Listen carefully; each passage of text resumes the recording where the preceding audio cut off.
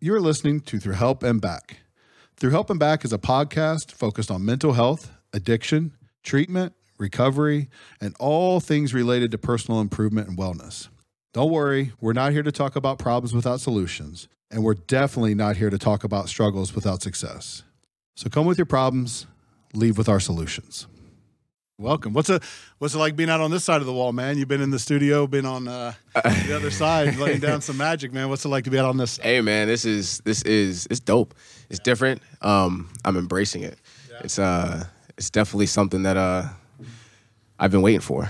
It's funny. I haven't had this experience yet. You told me like, hey, I check out the show. I've seen it. So before we get into your stuff, man, just tell me about your take on the show so far. What do you like when you see this, or what got your attention about the podcast in general? Well, mental health is something that probably has gone underlooked or overlooked, probably for like the history of time, and more recently than now, probably over the last 5 to 10 years, the world has probably done a better or try to do a better job of caring more and being concerned about mental health. So you having a podcast, running that mental health show, and having content, interviewing other people in the world and sharing their life stories and the things that they've gone through with their life, the ups and the downs and the trials and tribulations, it's a true testimony because I can see myself in them. I mean, we're definitely both young at heart guys, but I'm a little older than you. So, when I grew up, dude, there was like no mental health talk. It was like, it wasn't even a thing. I mean, I was back in the like, suck it up, be a man, rub some dirt in it, like guys don't have feelings kind of stuff. So for you coming up, I mean, was mental health and the need for mental health or your awareness of your mental health, was that on your radar as a kid, or is that something that's been more recent? It wasn't even in school. Even in school, they weren't even implementing it in the curriculum. I think they were moving towards it, but I think mental health was just something that I individually just like suck out for myself. It's kind of a sense of how you fit and how you felt. Yeah, because it was like, honestly, after playing baseball, basketball, and football my whole life, I had a hard time with my identity and figuring out who it is that I am after I moved on and dropped out of college, because I had been used to the love and the adoration of the fans, the family, my friends, and seeing my name in the newspapers and all different types of things like that. And then moving on from that and just being a regular dude working 9 to 5, ain't nothing wrong with that. You know what I mean? Shout out to all the guys out there who are working 9 to 5s, man. You guys are the consistency to be able to wake up in the morning and grind for 15, 20 years is something that goes overlooked. But going back to me struggling with my identity, I think a lot of athletes do because we're so used to that. Just being that guy, being the one everybody looks to, the attention, the love and the hate, everything that comes with it. But when that stopped for me, I was like struggling with, okay, am I a construction worker? Am I a carpenter? Am I going to be what do I want to do? What am I supposed to do? So somehow I ended up here making music. Yeah. Yeah. And we're going to talk about your music, man, for real. So, I mean, I say for real because that's part of your name, Nephew, for real, man. So you got some stuff coming. We're definitely going to dig into that. But I want to talk about who you were before because you talked about that athlete. So, I mean, growing up, where did you grow up and how did you was athletics always part of it? Is that just who you were from the start? Yeah. So growing up, I'm from Amherst, New Hampshire, born and raised there. Athletics was always something that's been a part of my family. I'm the second out of the 8 children in my family. Oh, wow. Yeah, I'm the second youngest. You had a whole team in the house. We had a whole team with a bench. But yeah, it was always in all of us. I think probably out of all of the siblings, I was gifted with the most ability, maybe because I'm shorter than everybody. Probably. You don't hear that one. You usually get the opposite, right? Like some big, but you felt like that was an advantage. I mean, you were like more of a speed guy and Yeah. Honestly, the way I saw it was if I was shorter, I wish I was shorter because it would make everything I did that much crazier. I mean, we've seen dudes like that, right? Like the Barry Sanders of the world. Muggsy Bogues. Yeah, Muggsy, Steph even. I mean, he's not a huge guy, you know what I mean? Right. And they're just out there, man, creating havoc. Yeah, even in football, man, you can't touch what you can't catch. Tyreek. So, I mean, I'm imagining brothers and sisters, y'all are playing just all the time, just sports athletics, and you get into school and making teams and that kind of stuff. So Yeah, usually it was me and my younger brother. We were playing sports together most of the times. My older brothers and my older siblings, they were gone out the house doing their thing. Because we all have at least 4 years in between us. But all my older brothers are all in their 30s, like late 30s now. Yeah, they're old. 8 kids, 4 years between. That's some serious planning, dude. Like it's decades of work. Hey, shout out to them, man. So tell me about Amherst itself. I mean, was sports just like that? That was the way? Like, I mean, do you consider that a big town, small town? Like, I know New Hampshire, but I've never really spent much time there. Amherst is a small town. Yeah. Small town. I didn't play much sports in Amherst because of how small it was. So I was in Nashua. Yeah. I was in Nashua, New Hampshire for basically like my whole life. So I played National Rec League. I played all the way up until like Biddy, Bantam. And then I went to high school in Nashua as well. I went to Bishop Gurton. Okay. Yeah. So real comp. I mean, you're playing like that's a big city around here. Yeah. So this may seem like a silly question because we talked about before, like we kind of have that in common. I've got an athletic background. Yours is more recent for sure. But I mean, for those who haven't had that experience, because as we talk about identity and how that felt good and things like that, like what is it like day in, day out, growing up as like the athlete? Like, did it change how people saw you? Did people treat you differently because of it? Like, what were you feeling? You know, the comment is like the big man on campus, right? Or the guy in the papers, or, you know, the jock or the stud athlete. But like, I think we kind of dismiss that and we just sort of like assume that everybody knows what that is. But like, what's it like to be that guy? I mean, is it a lot of fun? Is it a lot of work? Like, what's so seductive and so interesting about being the athlete that it was hard to transition out of, you know? Well, with great talent comes great responsibility. So Spider-Man taught me that. Mm-hmm. Shout out to Peter Parker. All of them. Hey, all of them, right? There's like 12 of them now, dude. I just saw that movie. It was a great movie. Yeah. It was actually one of the best movies, one of the best Spider-Man movies I've seen, honestly, recently. But you felt that responsibility. So it wasn't all fun and games. It wasn't just going to the parties and getting the girls. It was like going into my ninth grade, my freshman year. My English teacher, Miss Prunier, she always brought in newspaper articles every morning in home period. She'd always be like, yo, CJ, I seen you in the newspaper again. Did you see the article? I'm like, nah, I didn't see it. Let me see it, shit. Knowing damn well I'd already done copies.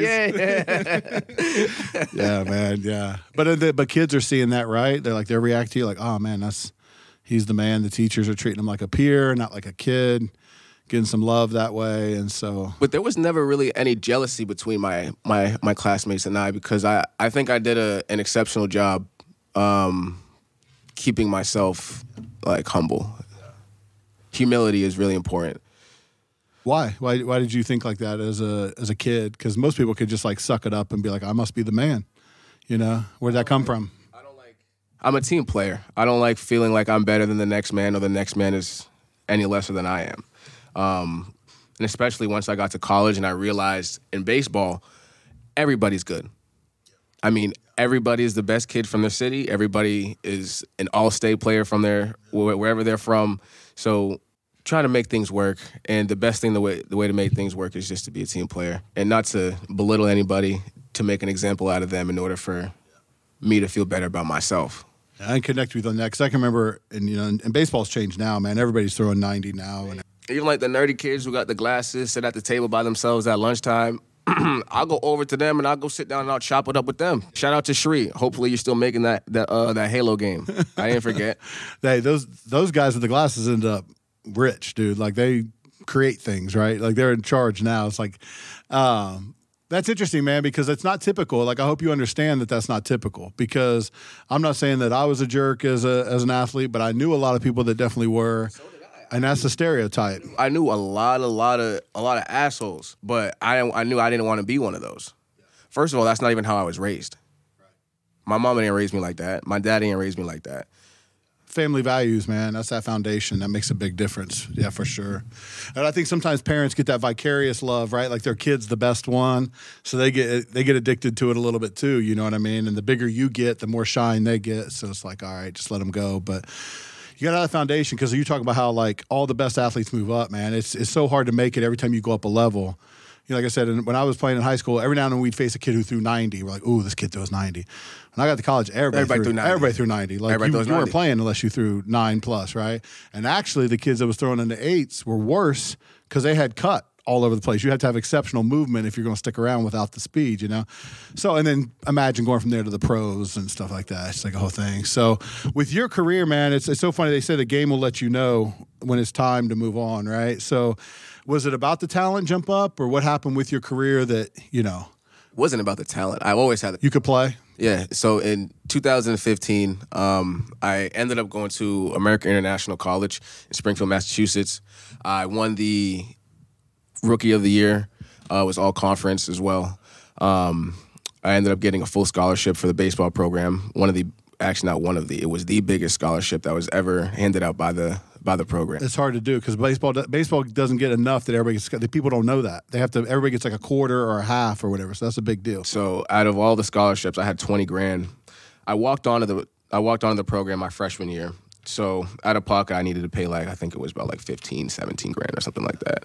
Basically the amount that my scholarship was worth. Right. So going into my sophomore year, I went to go register for my classes, but I still had a past due balance of 11 grand, so they wouldn't let me do it. Couldn't play on the team. I couldn't practice. I couldn't lift. I couldn't do nothing with the team. I couldn't be in the locker room or anything. So that demoralized me a lot because I put in a lot of work, and for me to depend on somebody else for me in order to play, it was just bro, I'm putting in 12 hours a day. I wake up at 4 o'clock in the morning. I'm in the gym at 5. Which is what it takes. Which is what it takes to get to that level and to be successful. And that's it. They cut you loose. No, the coach didn't come in and save the day. The athletic director, they just. There's nothing that they can do. That's up to the faculty at the admissions. So that's it. They did their part. They gave me $20,000 in a scholarship. Right. What more are they supposed to do? You know what I mean? It's okay, CJ, come up with the 11 grand. Yeah. But me, it's I'm playing summer baseball. I'm out in Ohio. I'm traveling from Ohio. I'm going across Michigan, doing all this other stuff. I can't work. Mm-hmm. I got to hone my skills. I got to keep everything intact because if I come back in the fall season and I haven't been playing no baseball, but I've just been working, I'm going to be that much further behind. So it was just a constant struggle of asking my parents, trying to find somebody to loan me some money. And I'm I just did all this. I got a full scholarship. So why can't y'all come up with this bread for me? So I ended up transferring to a couple more schools. I transferred to Southern New Hampshire University. Then I went to Northern Essex Community College. And then after I tried to play baseball at those 2 schools, I was bro, fuck this. I'm not doing this. I'm not even going to try to do this anymore. I might as well just go get me a little job, work, get me a little girlfriend. I'll be chilling. So you were out. You were out of sports. You were out of college. You were out. I checked out completely. I hung up the cleats. I hung them up. We talk about, there's a lot of the research is done on the pros, but, when people lose that piece, they lose sports, they lose that foundation, substance abuse goes through the roof. Negative behaviors go through the roof, mental health declines, abuse within relationships. And I'm not accusing you of any of these things. What I'm saying is that's a hard transition that people with a lot of resources have not navigated well. We've all seen professional athletes in the news. And I never thought I'd be the one to go through substance abuse or any type of drug abuse my damn self. But after I left college and I moved on from it, I found myself buying a 12-pack of Yinglings every day after work. Because I just want to have a beer. Find myself smoking 4 or 5 joints a day. For what? Yeah. I don't need to smoke that much. I never did. So that's you now. What did it do for you then that you fell into it? It was an escape mechanism, a vice for me not to think about whatever it was that I was thinking about. Because I would imagine during that time there's a lot of uncertainty. What's next? Because, the discipline it takes to be an athlete, you're in practice every day. When you don't have formal practice, you're working out, you're working on your craft the whole time. To lose all that, not only does it free up all those hours, but that identity piece of who I am. I lost a lot of weight. Right now, I'm probably 140 pounds soaking wet. Back then in college, I was 165. I lost about 30 pounds. Because you're not training, you're not, yeah. And you weren't, doesn't sound like nutrition was high on your list right then. Oh my gosh, my regiment, my routine, my schedule, I was on it. So once I was off of that routine and that regiment and that program, it was everything just went loose. We're going to have to share some secrets on that because you stop playing and you lose weight. I stopped playing and I was like, I went the other way. So we're gonna have to meet in the middle somewhere. So how long was that period of your life, man? Because that sounds like that was tough. I mean, were you in that for years? I was in that for some years. And I didn't even tell nobody this. I was in that for a couple of years. It was like a couple of years where I was just like drinking, smoking, doing nothing more than just going to work and coming home. I didn't have a sense of no purpose. I didn't have fire. I didn't have no hunger. I didn't have no drive back then. I didn't wake up in the morning and was like, word, I'm doing this. It was like, all right, I'm waking up in the morning. I'm finna go do this motherfucking little job. I'm about to go make me my little... Actually, back then, it was like $14 an hour. Yeah, which is good money. Which was good. Back in the day. Back in the day, it was better than it is now, yeah. Shit. Yeah. But, yeah. Athletes need a goal, man, and it's hard to just do that Groundhog Day thing where it's just punch a clock, grind it out because you're not chasing anything, you know? There's like the pursuers and the people who are getting pursued, and you weren't pursuing anything. You know, you just feel like you're serving time in a way, you know, because it's the same thing. Were you mentally or physically, whatever? I mean, looking back on it now, you've got some clarity on it. But were you struggling during that time? Were you unhappy? Were you suffering through that, or you just thought that was normal? I thought it was normal. Yeah, it's what adults do. I never really thought I had any mental health issues or problems or like concerns like them like that, because there are people out there who really, really have something going on upstairs. So I would never play or joke around about that. But I still don't want to like act like I wasn't, you know what I mean? I wasn't myself, or I wasn't happy at the time, or I felt miserable at other times. And sometimes, you know, maybe it was just more downs and ups at the time, you know? You know, one of the things you said there, I worked as a therapist for a long time. People have to be careful of when they're managing their mental health, not falling into that trap of other people have it worse, so my problem's not worth, you know, addressing or not worth dealing with. We don't do that in any other type of health, right? Like if your ankle hurts, you go get somebody and look at your ankle. If you feel something in your heart, you go, you don't go, well, that guy had a heart attack, so my heart's probably not that bad. You go get checked out, you know, you get that support. But with mental health, we don't do that. We're just like, nah, I can gut it out. It's okay. Or why do we do that with mental health?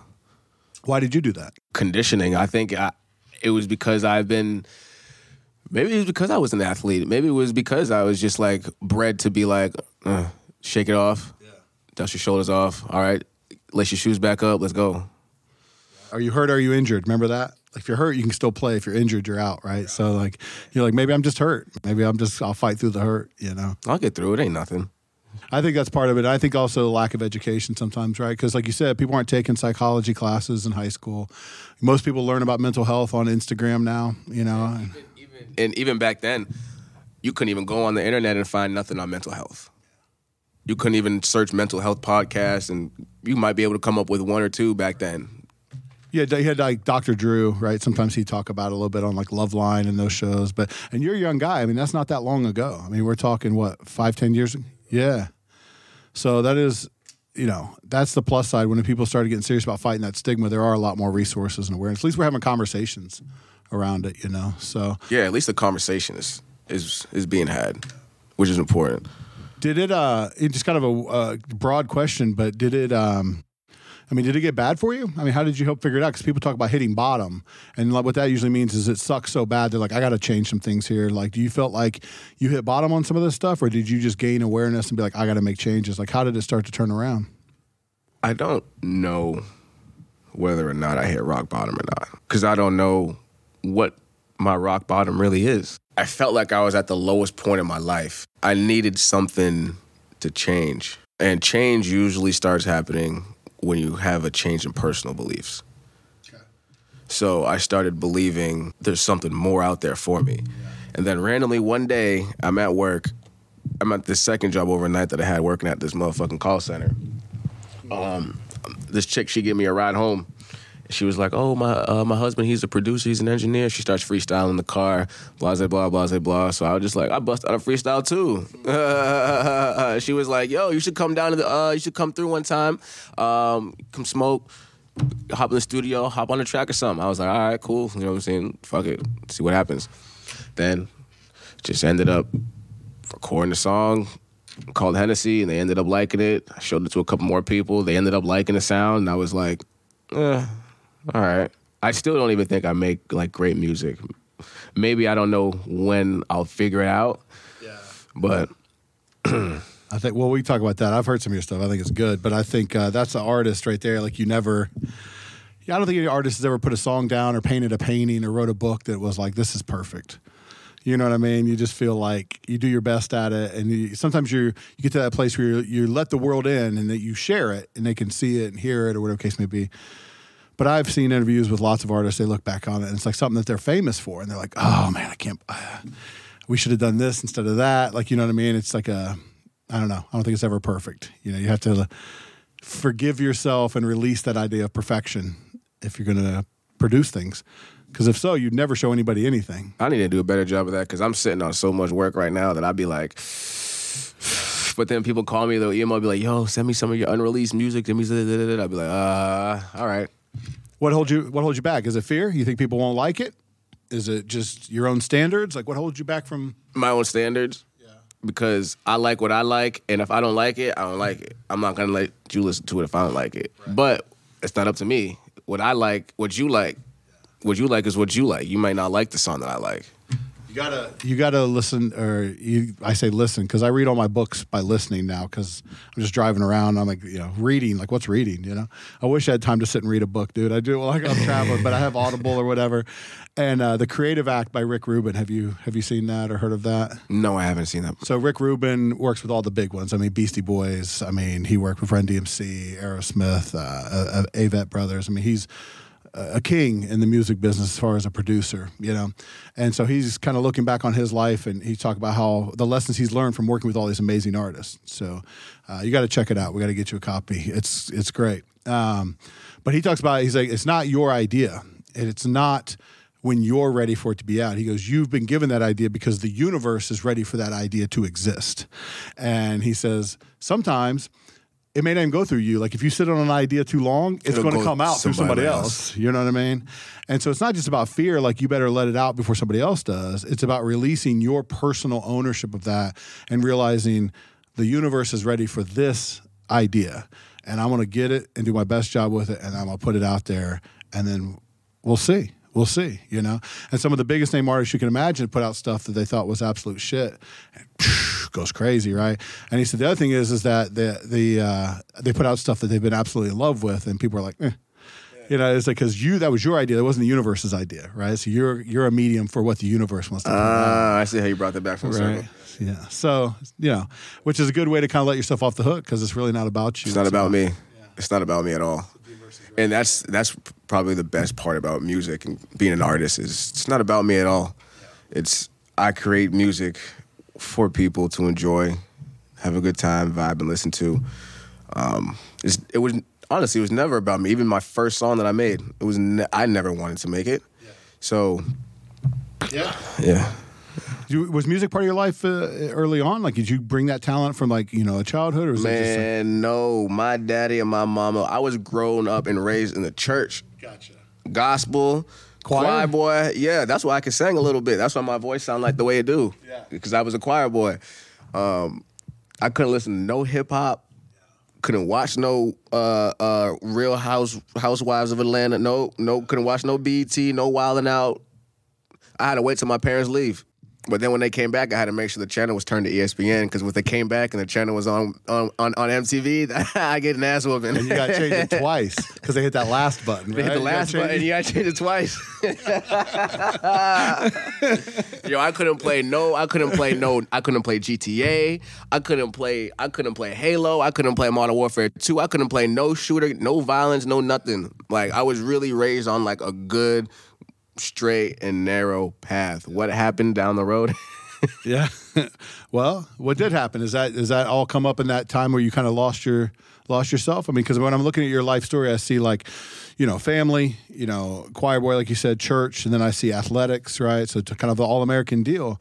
And now I see you musician on this back end, but I feel like there's this gap in the middle there where you were searching and maybe lost a little bit. It was between the ages of like 22 to 25, I would say. Those 3 to 4 years, I was just figuring shit out. Yeah. like trial and error. And not in a straight line. No, I would work at a job for a year, go to the next one, because I just didn't want to work at a warehouse. I didn't want to work at a scrapyard. I didn't want to work over there. I didn't want to do no regular shit. Mine was a sandpaper factory. I worked at a sandpaper factory one summer and came home with bleeding fingertips, and I was like, nope, that's not going to work, you know? I got to figure something out. What did your parents say, or what do they say about that period of your life? Because there's not much I see with Choir Boy and Church and Straight and Narrow that like matches up or meshes well with like drinking, lost, figured it out, maybe tattoos, maybe the look change. I don't know. Like, were they worried about you or tattoos? That's a whole another different story. But they wanted me to get back into baseball. They really wanted me to get back into baseball. They really wanted me to go back to college, go back to school, get my degree, and get back into sports. Were they just worried about you? They were worried because they knew how much potential that I had. And it's hard for a parent to sit there and just watch their child, like, go through some shit. There's a phrase that a parent can only be as happy as their unhappiest child, right? And that's the level, you know? And maybe they had a sense that you were unhappy during that time when you were lost. I mean, I don't know. Were you unhappy or were you okay? Shit, I felt like I was fine, honestly, because I had accepted the fact that I had moved on from baseball. Yeah. I accepted the fact that I was no longer going to be pursuing a professional athletic career. So I'm fucking lying. I'm fucking lying right now. I'm just gonna let you do it. And I was miserable, bro. I was miserable. I mean, I would come home, like I said, I'd come home, I'd be drinking. I never came home and like immediately went to go crack open a beer.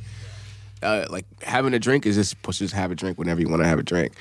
It was always, I need to go take this substance to get my mind off of what I'm thinking about. So it was a good 3 to 4 years where I was just like lying to myself, like I need to do this.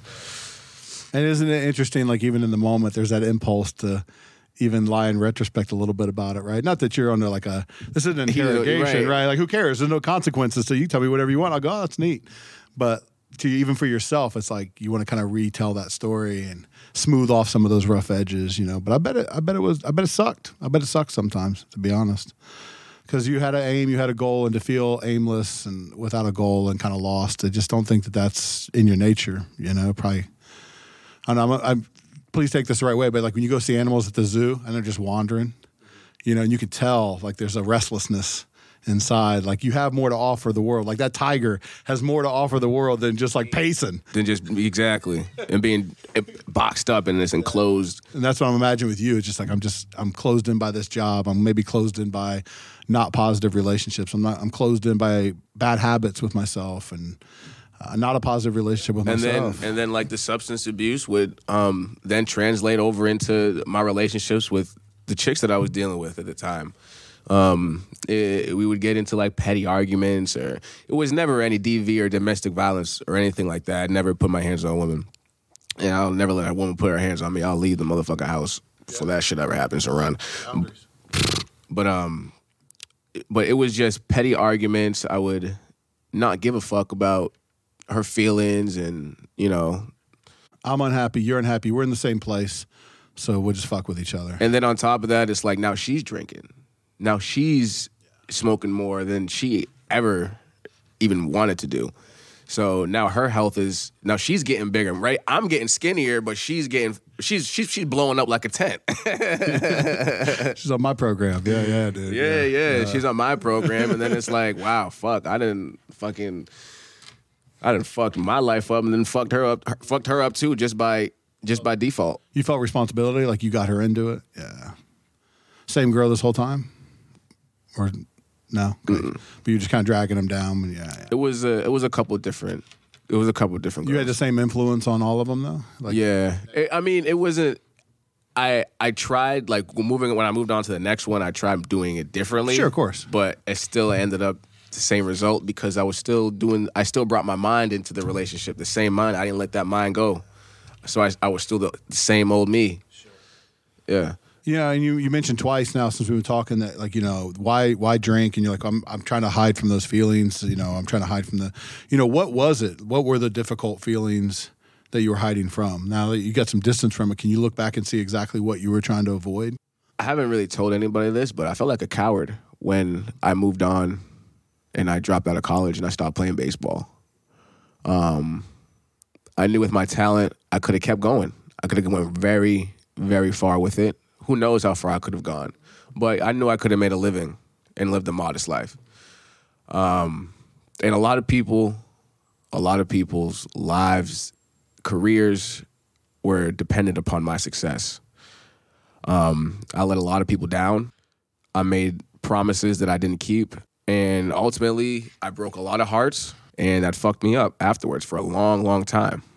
So that's something that always stuck with me. You still feel it now. You can tell. Hell yeah. And shout out to Coach Collini.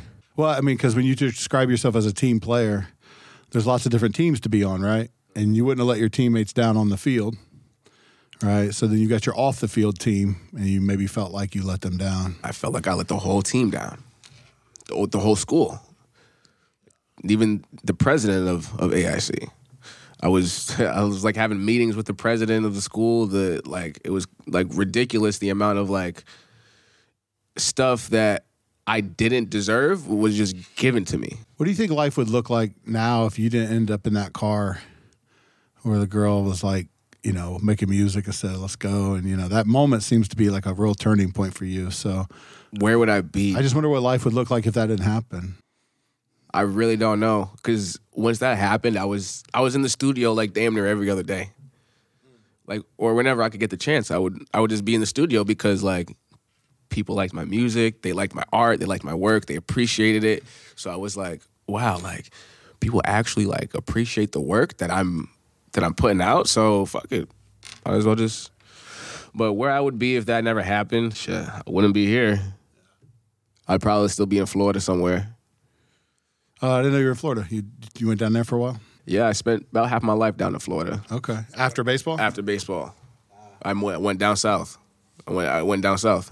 The geographic cure. Yeah, I went down south. I thought I was making a complete life change, and I was going to be like the best regular 9-to-5 dude that you'd have never met. Because up here, I'm this guy, and I got to be a new guy, so I'm going to head south. New slate. Nobody knows who I am. No expectations. No team to let down. But then I still was like, I was still playing baseball though. Oh, okay. I was still playing in like a semi-pro league, amateur league down there. Yeah, so a little bit of you went.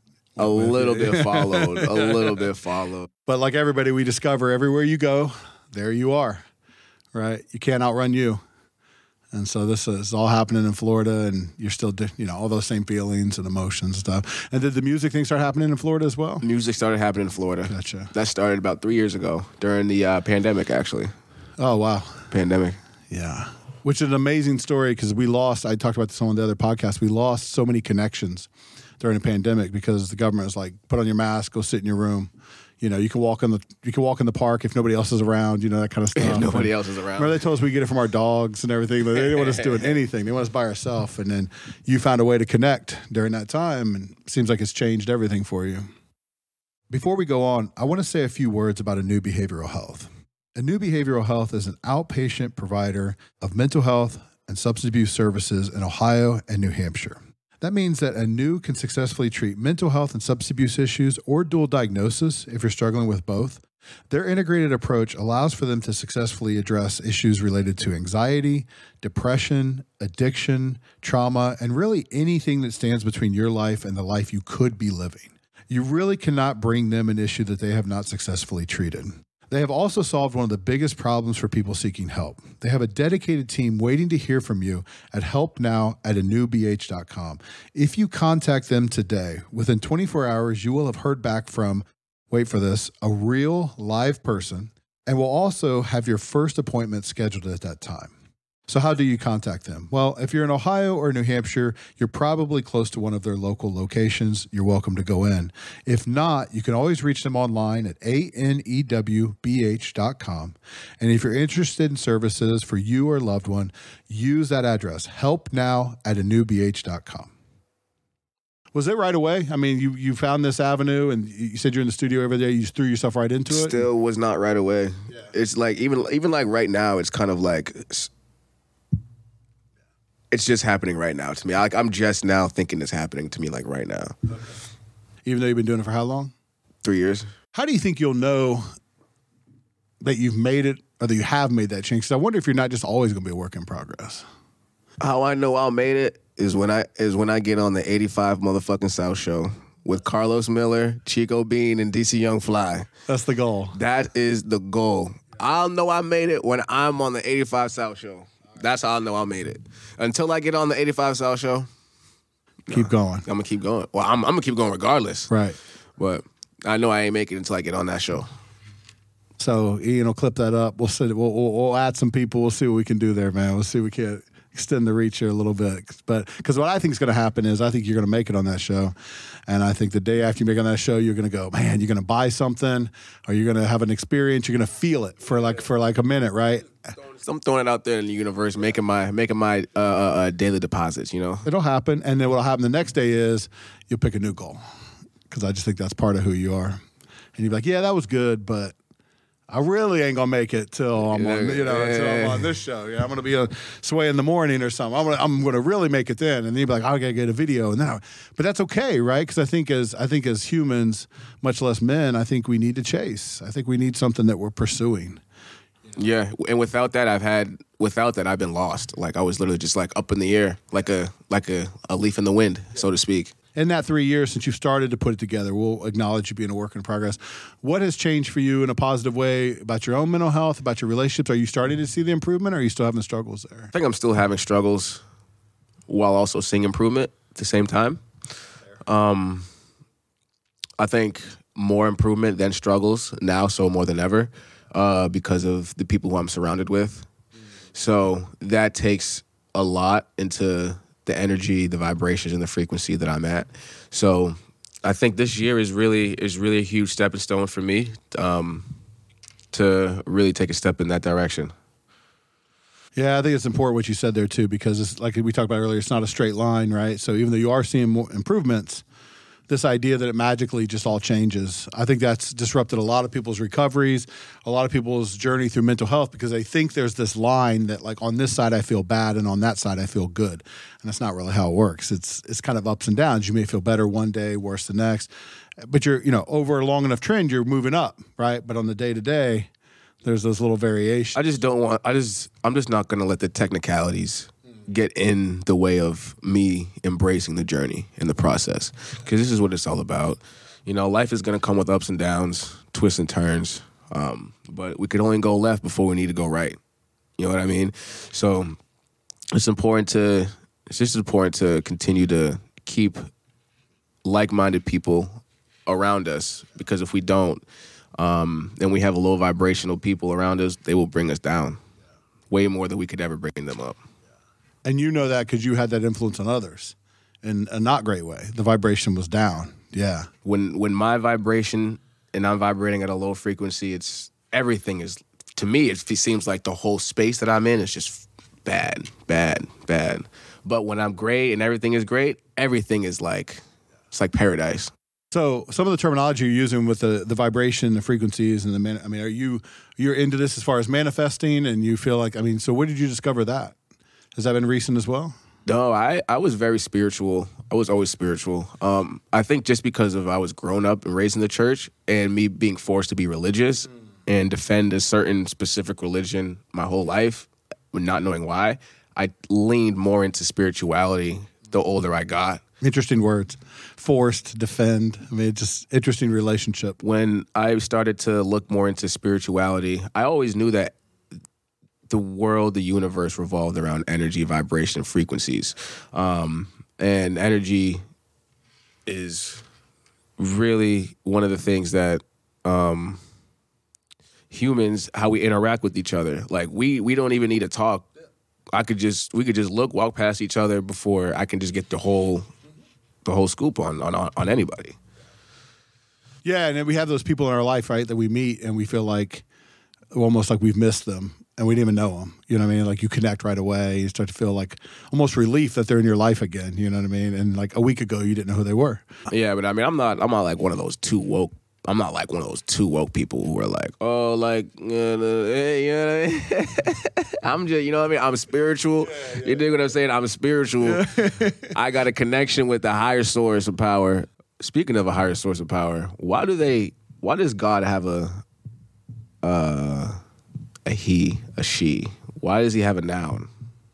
Probably the church I was raised in, it's probably because his representative, who did he send to earth, right? It was Jesus in human form, and he was a man.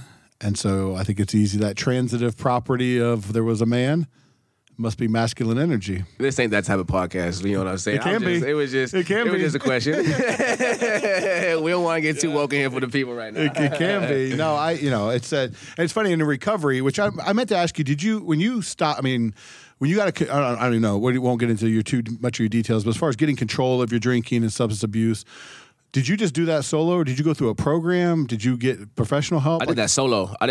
Dolo. Yeah.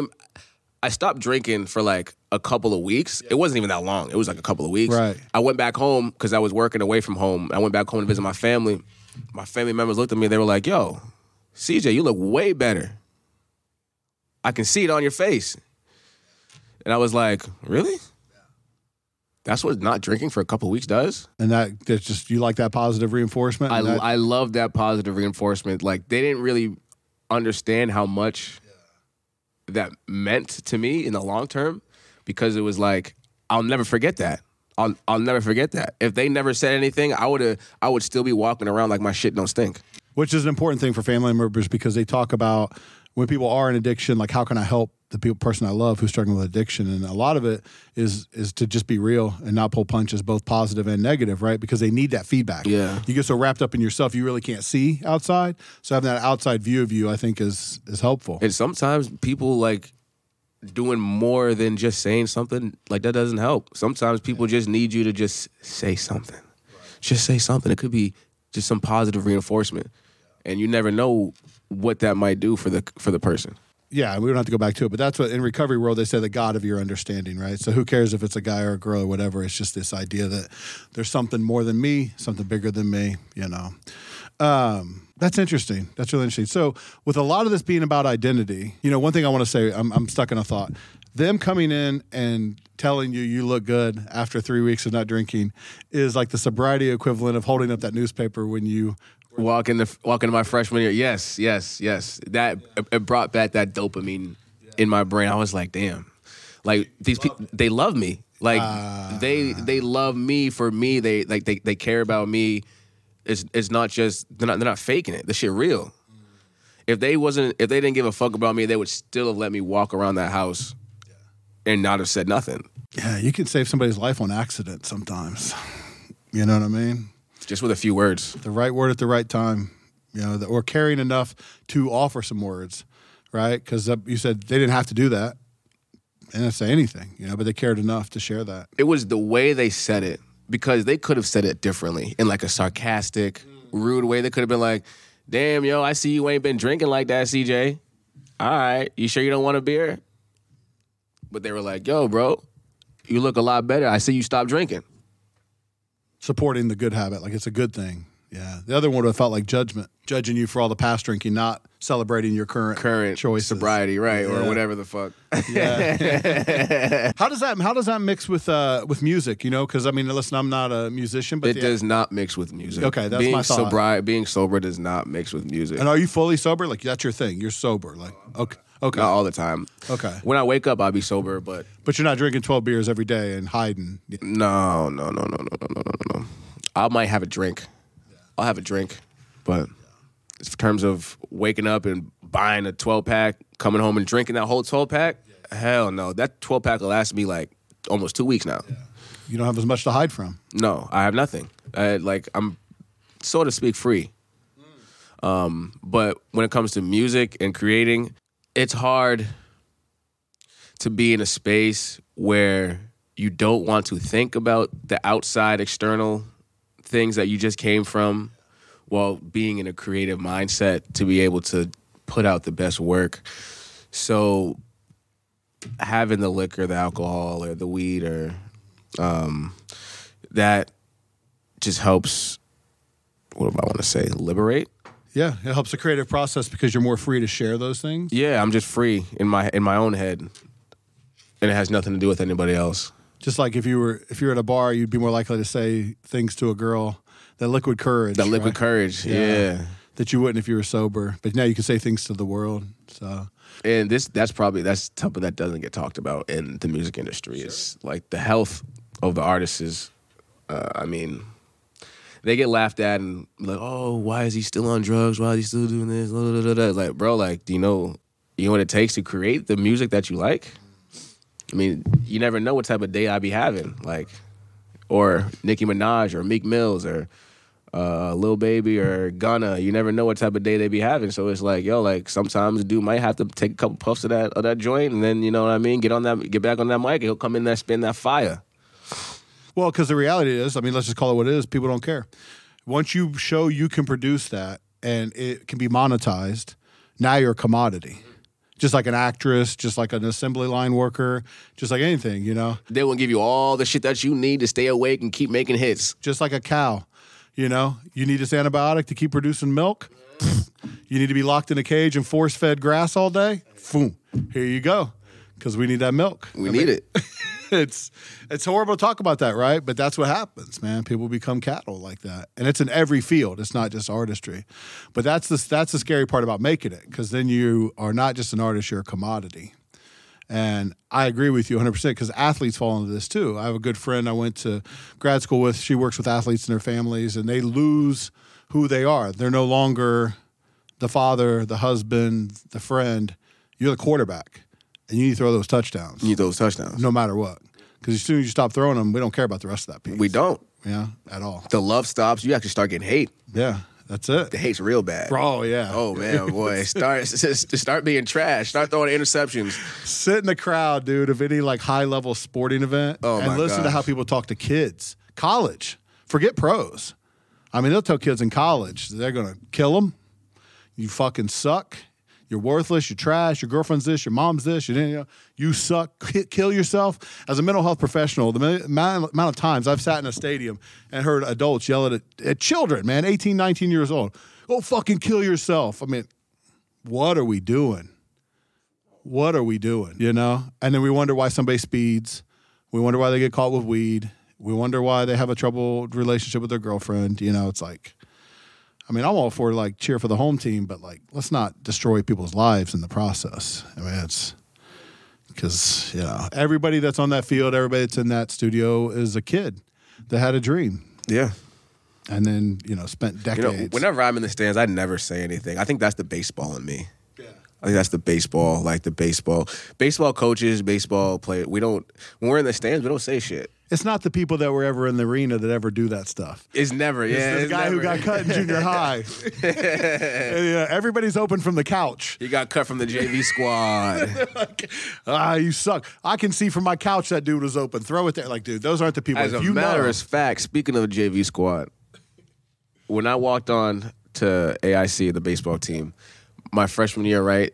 And during the fall, this guy named Mike Coyne, never forget it, we're taking batting practice. Just like taking BP.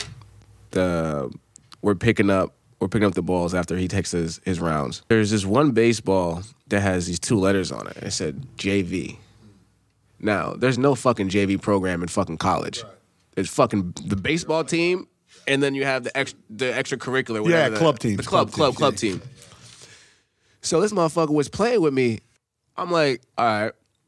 He gave me this baseball. He was like, this is what you're going to be on. I said, word? Mind you, he was a second year senior or some shit like that. Like a red shirt. He wasn't even a red shirt. Actually, you know what? He was a red shirt. He had a red shirt that year because he got hurt. But yeah, because he was hurt. So he couldn't even play. So I was like, all right. Okay. Cool. So I go back home over winter break, talking to my brother. I told my brother, I was like, yo, I'm going to win Rookie of the Year this year. He was like, for real? I said, yeah, I'm going to do it. So this guy named Brett, Brett was a senior captain. He played second base. Mind you, I told you I was an outfielder in high school, but I played infielder my whole life. So when I get to college, I'm warming up to be in the outfield, and then I'm coming in the infield to take ground balls at the end. So we have a Gold Glove shortstop in Eddie Rich. Fire. One of the best shortstop I've ever played with. You can pick it, yeah. Man, when I tell you, we turned so many motherfucking double plays, we was turning double plays like we was motherfucking flipping pancakes. Yeah. Ball didn't touch the glove. What? Just, quick, fast, and a hurry. But, so shortstop was taken. I couldn't play shortstops. So that's why you see guys who have those on their player cards, their utility, they play second, outfield. So boom, I go to second base. I ended up taking the senior captain, Brett. I took his spot going into the spring training, going into the season. He was sick. Yeah, as a true freshman, not easy to do, man. As a true freshman, right? I wasn't redshirted. Yeah, no.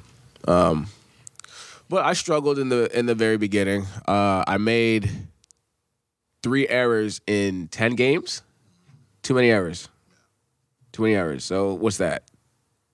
Multiply that. That's 30 and 100. Yeah, that's way too many fucking errors. So I got benched. They put Brett back in. He kept making. The thing is, he makes more errors. Yeah.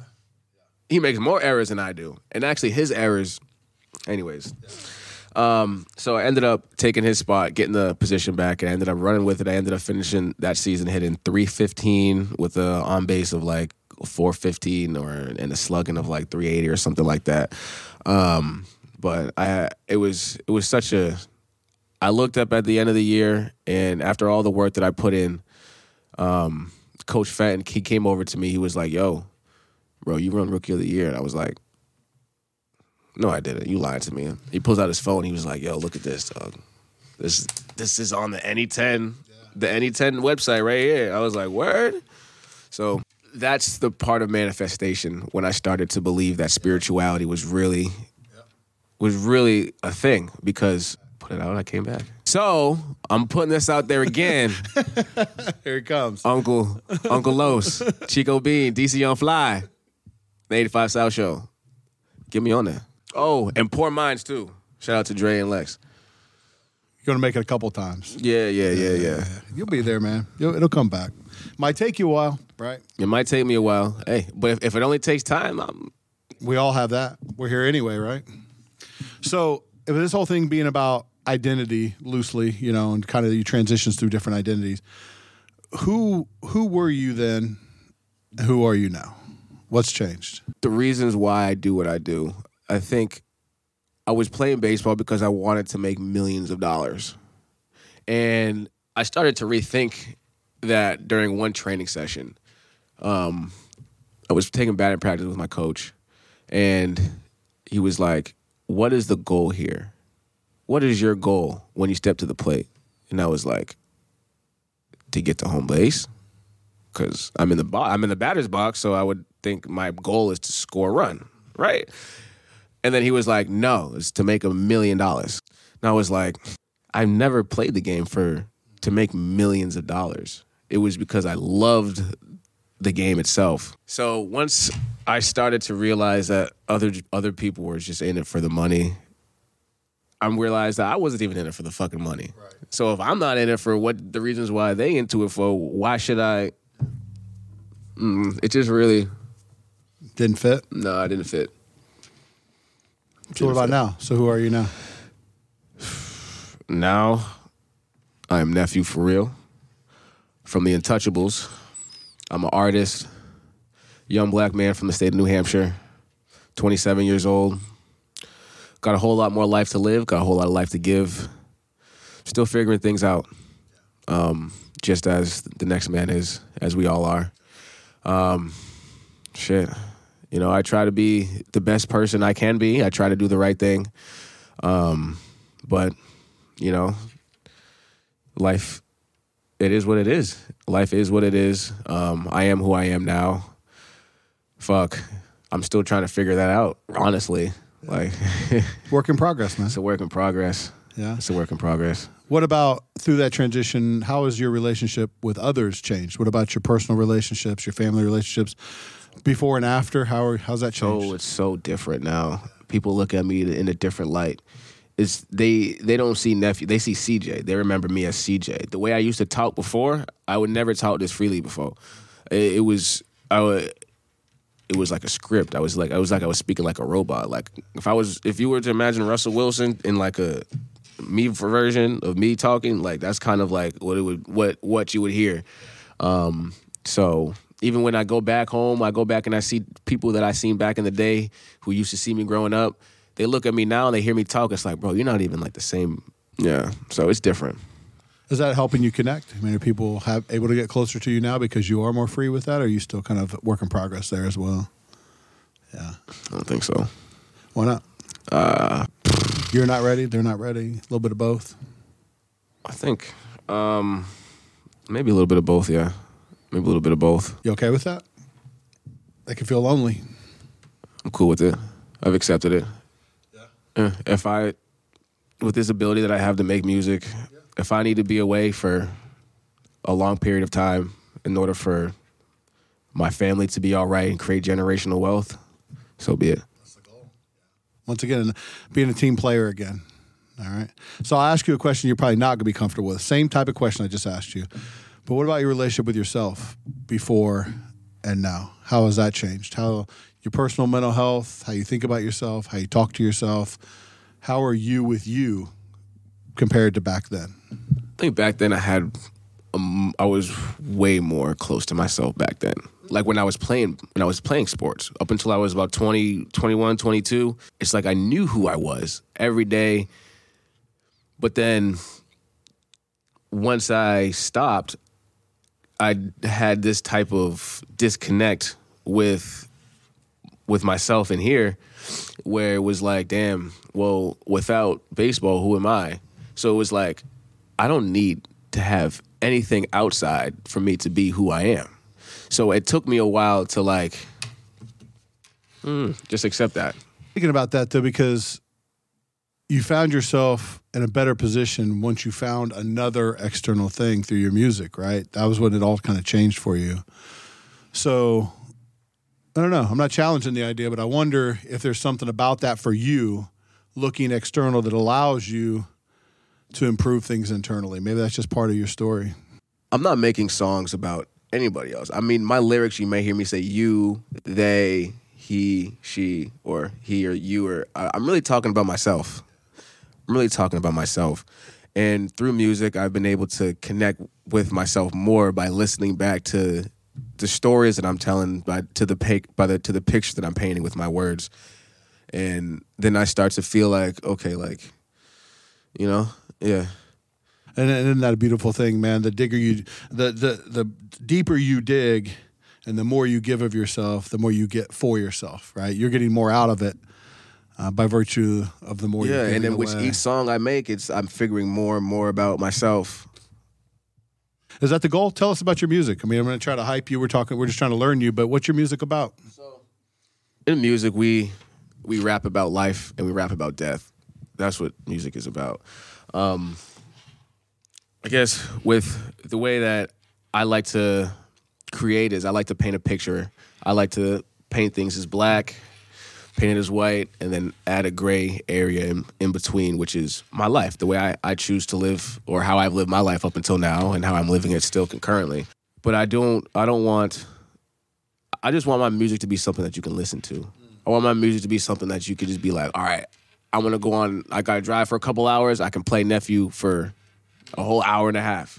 I don't even want to turn it off. So, yeah, so they can kind of lose themselves a little bit, right? Yeah, so you can figure more stuff about you if you could see yourself in me a little bit as well. What do you think people get wrong about music, right? Because, like, I don't know anything about music, and I look at the music industry, and I can connect with it in terms of artistry because I think therapy is a form of art. So I can see similarities there. We're trying to find our way to the same places. But I don't know. I think sometimes musicians get judged and people don't quite understand what they're really trying to do. The artist itself, it's not the music, it's not the product. It's the artist itself. They get a lot of flack. They catch a lot of hate for really, like, honestly, no reason. Yeah. Like, for the shit that we say. Yeah. Not the shit that we're not the music that we're creating. It's I don't like you. Like they just judge you. It's like, you didn't like me for motherfucking saying shit. You like me for creating music. Why are you motherfucking on my ass about me saying some shit that you don't agree with? I have an opinion just like you have an asshole. I'm interested in this because I'm really like curious about this impact of like social media, right? And how we live in a different world. Like, well, I didn't have any of this when I was growing up. You know, my kids are growing up just in literally a different planet than I grew up in, right? That feedback, is that coming on an individual level or is that on social? Is that like, how is that coming back to you when they're giving you that negative feedback or they're messing with you or they're judging you? Like, how are you receiving that? I don't even get negative feedback. Okay. It's not happening for you? I don't. I've gotten probably a couple negative feedbacks on a couple tracks, but I don't even pay it no mind. Negativity doesn't. Overwhelmingly positive feedback. Yeah. But you're still sitting on all that stuff, even though everybody likes your stuff. Yeah. Okay. Yeah. I mean, you know, it's like kindergarten, man. It might be time to share. You need to share, man. You know, share your toys with your friends. Because, you know, yeah. Maybe the universe is ready. I was thinking the universe wasn't ready for a long time. Yeah. But, you know, why think that way? Maybe you were worried about you being ready, and you still might not be ready, but maybe it's not about you. It's not about me. So we're close on time, man. I appreciate your honesty and all this stuff. One thing I do want to ask, though, we try to leave with some, like, you know, not necessarily advice, but just perspective on that.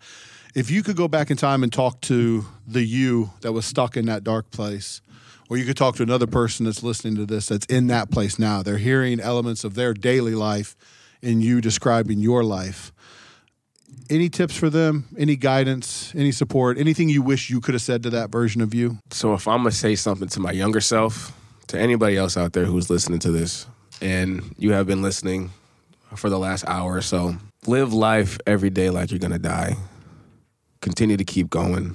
And as long as you do that, you'll be fine. But take no days off. You feel like that's what you weren't doing during that time? Taking some days off? Each moment, life is about trade-offs, moments, opportunities, right?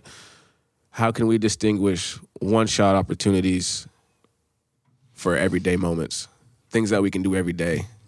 This isn't something that I can do every day, right? I can't sit down and talk to you. I can't have some producers in the studio. This is one of those one-shot moments. If I was to look back and tell myself to make sure I capitalize on those one-shot moments, those opportunities, and take the trade-offs that come with living every day like you're going to die, like it's your last. Because tomorrow's not promised. Thinking of that one-shot moment, I'm still thinking about that ride home, right? Like, and I know a producer, like, there's no accidents, man. Everything happens for a reason, and there was definitely some meaning and reason behind that moment. And if you're not living that way, you're not on the lookout for those, like you call a one-shot moment. Could have just been a ride home. Could have just been a regular ride home. I probably would have I might have quit that job. Not for real, because I was already getting sick of that job. Yo. The last ride home. Like, you need a ride tomorrow? Like, I'm good. I'm straight. I ain't like that funk ass job anyways. Yeah. You like your life now? I love it. I love my life. I'm living life right now. I'm having a great time. Every day I'm waking up with a purpose, with like just, life is great right now. Life is great. I love that, man. I'm living. You know, some people out there that trapped feel like they're on that hamster wheel. They're just existing. Whatever it means for you individually, you got to get to a place where you feel like you're living. I'm just living. That's it. I'm taking everything that comes with it. It doesn't mean you need $1 million. You know, it doesn't mean it's got to be perfect. Actually, you're kind of more living when it's not perfect, you know, because success has its own traps. And you can fall into that mindset of just like, it's just another day. Just another day. Still got my money. And, you know, how many times am I going to swim in my pool? You know, like. That's the mindset that I had back then. I wasn't really living every day like it was my last. So it's more incumbent to me now to do that. So you get more out of it. It's good, man. Nephew, for real, man. How do we find you? How do people find you and check out your stuff? And all this music you're about to drop, where's it going to, Hey, man, y'all can follow me on all platforms as Nephew for real. Instagram, Apple Music, Spotify, Twitter, Facebook, everything, man. Dropping all my music is going to be released on Apple Music. Really, all the DSPs, honestly. So we got a lot of stuff coming for you. I got a lot of things that I'm cooking up right now behind the scenes. So stay tuned. Thank you for having me up on the show today. Yeah, man. Let's do it again, man. Thank you for the time. Appreciate your honesty. You think musician, you think rap, you think all this stuff like that, man. You've really kind of broken down some stereotypes, humanized, artists, right? Like, we're just people trying to figure this stuff out. And I'm telling you, man, I tell people to come on there. Somebody's going to hear this. And, maybe after you've made it, there's going to be somebody coming behind you like, hey, man, I heard you and I started living, and here I am. Just live, man. That's it. Just live. Yeah. Just live. Why? Don't worry about nothing else. We all got a time to go. Yeah. If you don't live, you run the risk of safely making it to your death. And then what? You go see that guy or girl or whatever, is coming next. Man, go holler at that shorty that you would have seen in you that you looking at, man. Live, bro. Do it. Just do it. Do it. If she turn you down, fuck it. Go screw it up. Make a mess. Fuck it up. Yeah, man. Just live. That's all I'm asking y'all to do is just live. I'm going to say something. I think I'm glad you didn't make it in sports because I think you have a lot more to offer. And see, that's another thing is I always knew that whatever I did in sports, it always made people like feel like hope or feel like they could do something else more. But I always knew that whatever effect that I had on people, it was way more. I could do way more than just what sports could ever. You can inspire people in sports, man, but if you can't hit a 95-mile-an-hour fastball, you just can't, right? But they can go live. Right? Yeah. So there's something there. Yeah. Something there, man. I appreciate you, man. Thank you for the time. Thank you. There you come on, Ian. Appreciate the smooth sailing. Producer Ian is in the house looking sharp as always. He's looking good. We got to get a camera on him, dude. Ian's got fans, dude. We get inquiries. They want to know. OnlyFans? No, I don't know about OnlyFans. Only Ian's. I don't know, but he's got fans. Oh, shit. They want to meet him. They want to know him. So shout out to Ian, man. So we appreciate Ian and all he does for us. And we appreciate you guys. Thank you so much. I say it every episode. Time is your most valuable asset. You chose to spend some of that with me and Nephew for real. And we are forever grateful for that. Hope you took one thing out of it, maybe two things, whatever, but we hope it was worth the time. So thank you for investing in us. And until next time, take care of yourself. And definitely take care of each other. Thanks so much. Hey guys, although Through Help and Back is an excellent podcast with a lot of great ideas, I do want to let you know that in no way is Through Help and Back expected to be perceived as or relied upon in any way as specific medical advice or mental health advice for you personally. The information provided through Help and Back on our website or our podcast is not intended to be a substitute for professional medical advice, diagnosis, or treatment that can be provided by your own providers. Do not use our content in lieu of professional advice given by qualified medical professionals, and do not disregard professional medical advice or delay seeking professional advice because of the information you have read on our website, heard on our podcast, or otherwise received from us. Although we love discussing issues related to healthcare, mental health, and addiction, we are not providing direct healthcare, mental health care, medical, or nutrition therapy services. We're not attempting to diagnose, treat, prevent, or cure in any manner whatsoever any physical or psychological ailment, any mental or emotional issue, disease, or condition. We are not giving you specific medical, psychological, or religious advice whatsoever. Please take care of yourself and take care of others as you always seek the advice of your own medical providers and your own mental health providers regarding any questions or concerns you have about your specific health or before implementing any recommendations or suggestions from us. These are ideas that have worked for other people. We think it's important to share them. We do not guarantee that they will work for you specifically. Do not stop taking any medications without speaking to your physician, nurse practitioner, physician assistant, mental health provider, or any other healthcare or medical professional.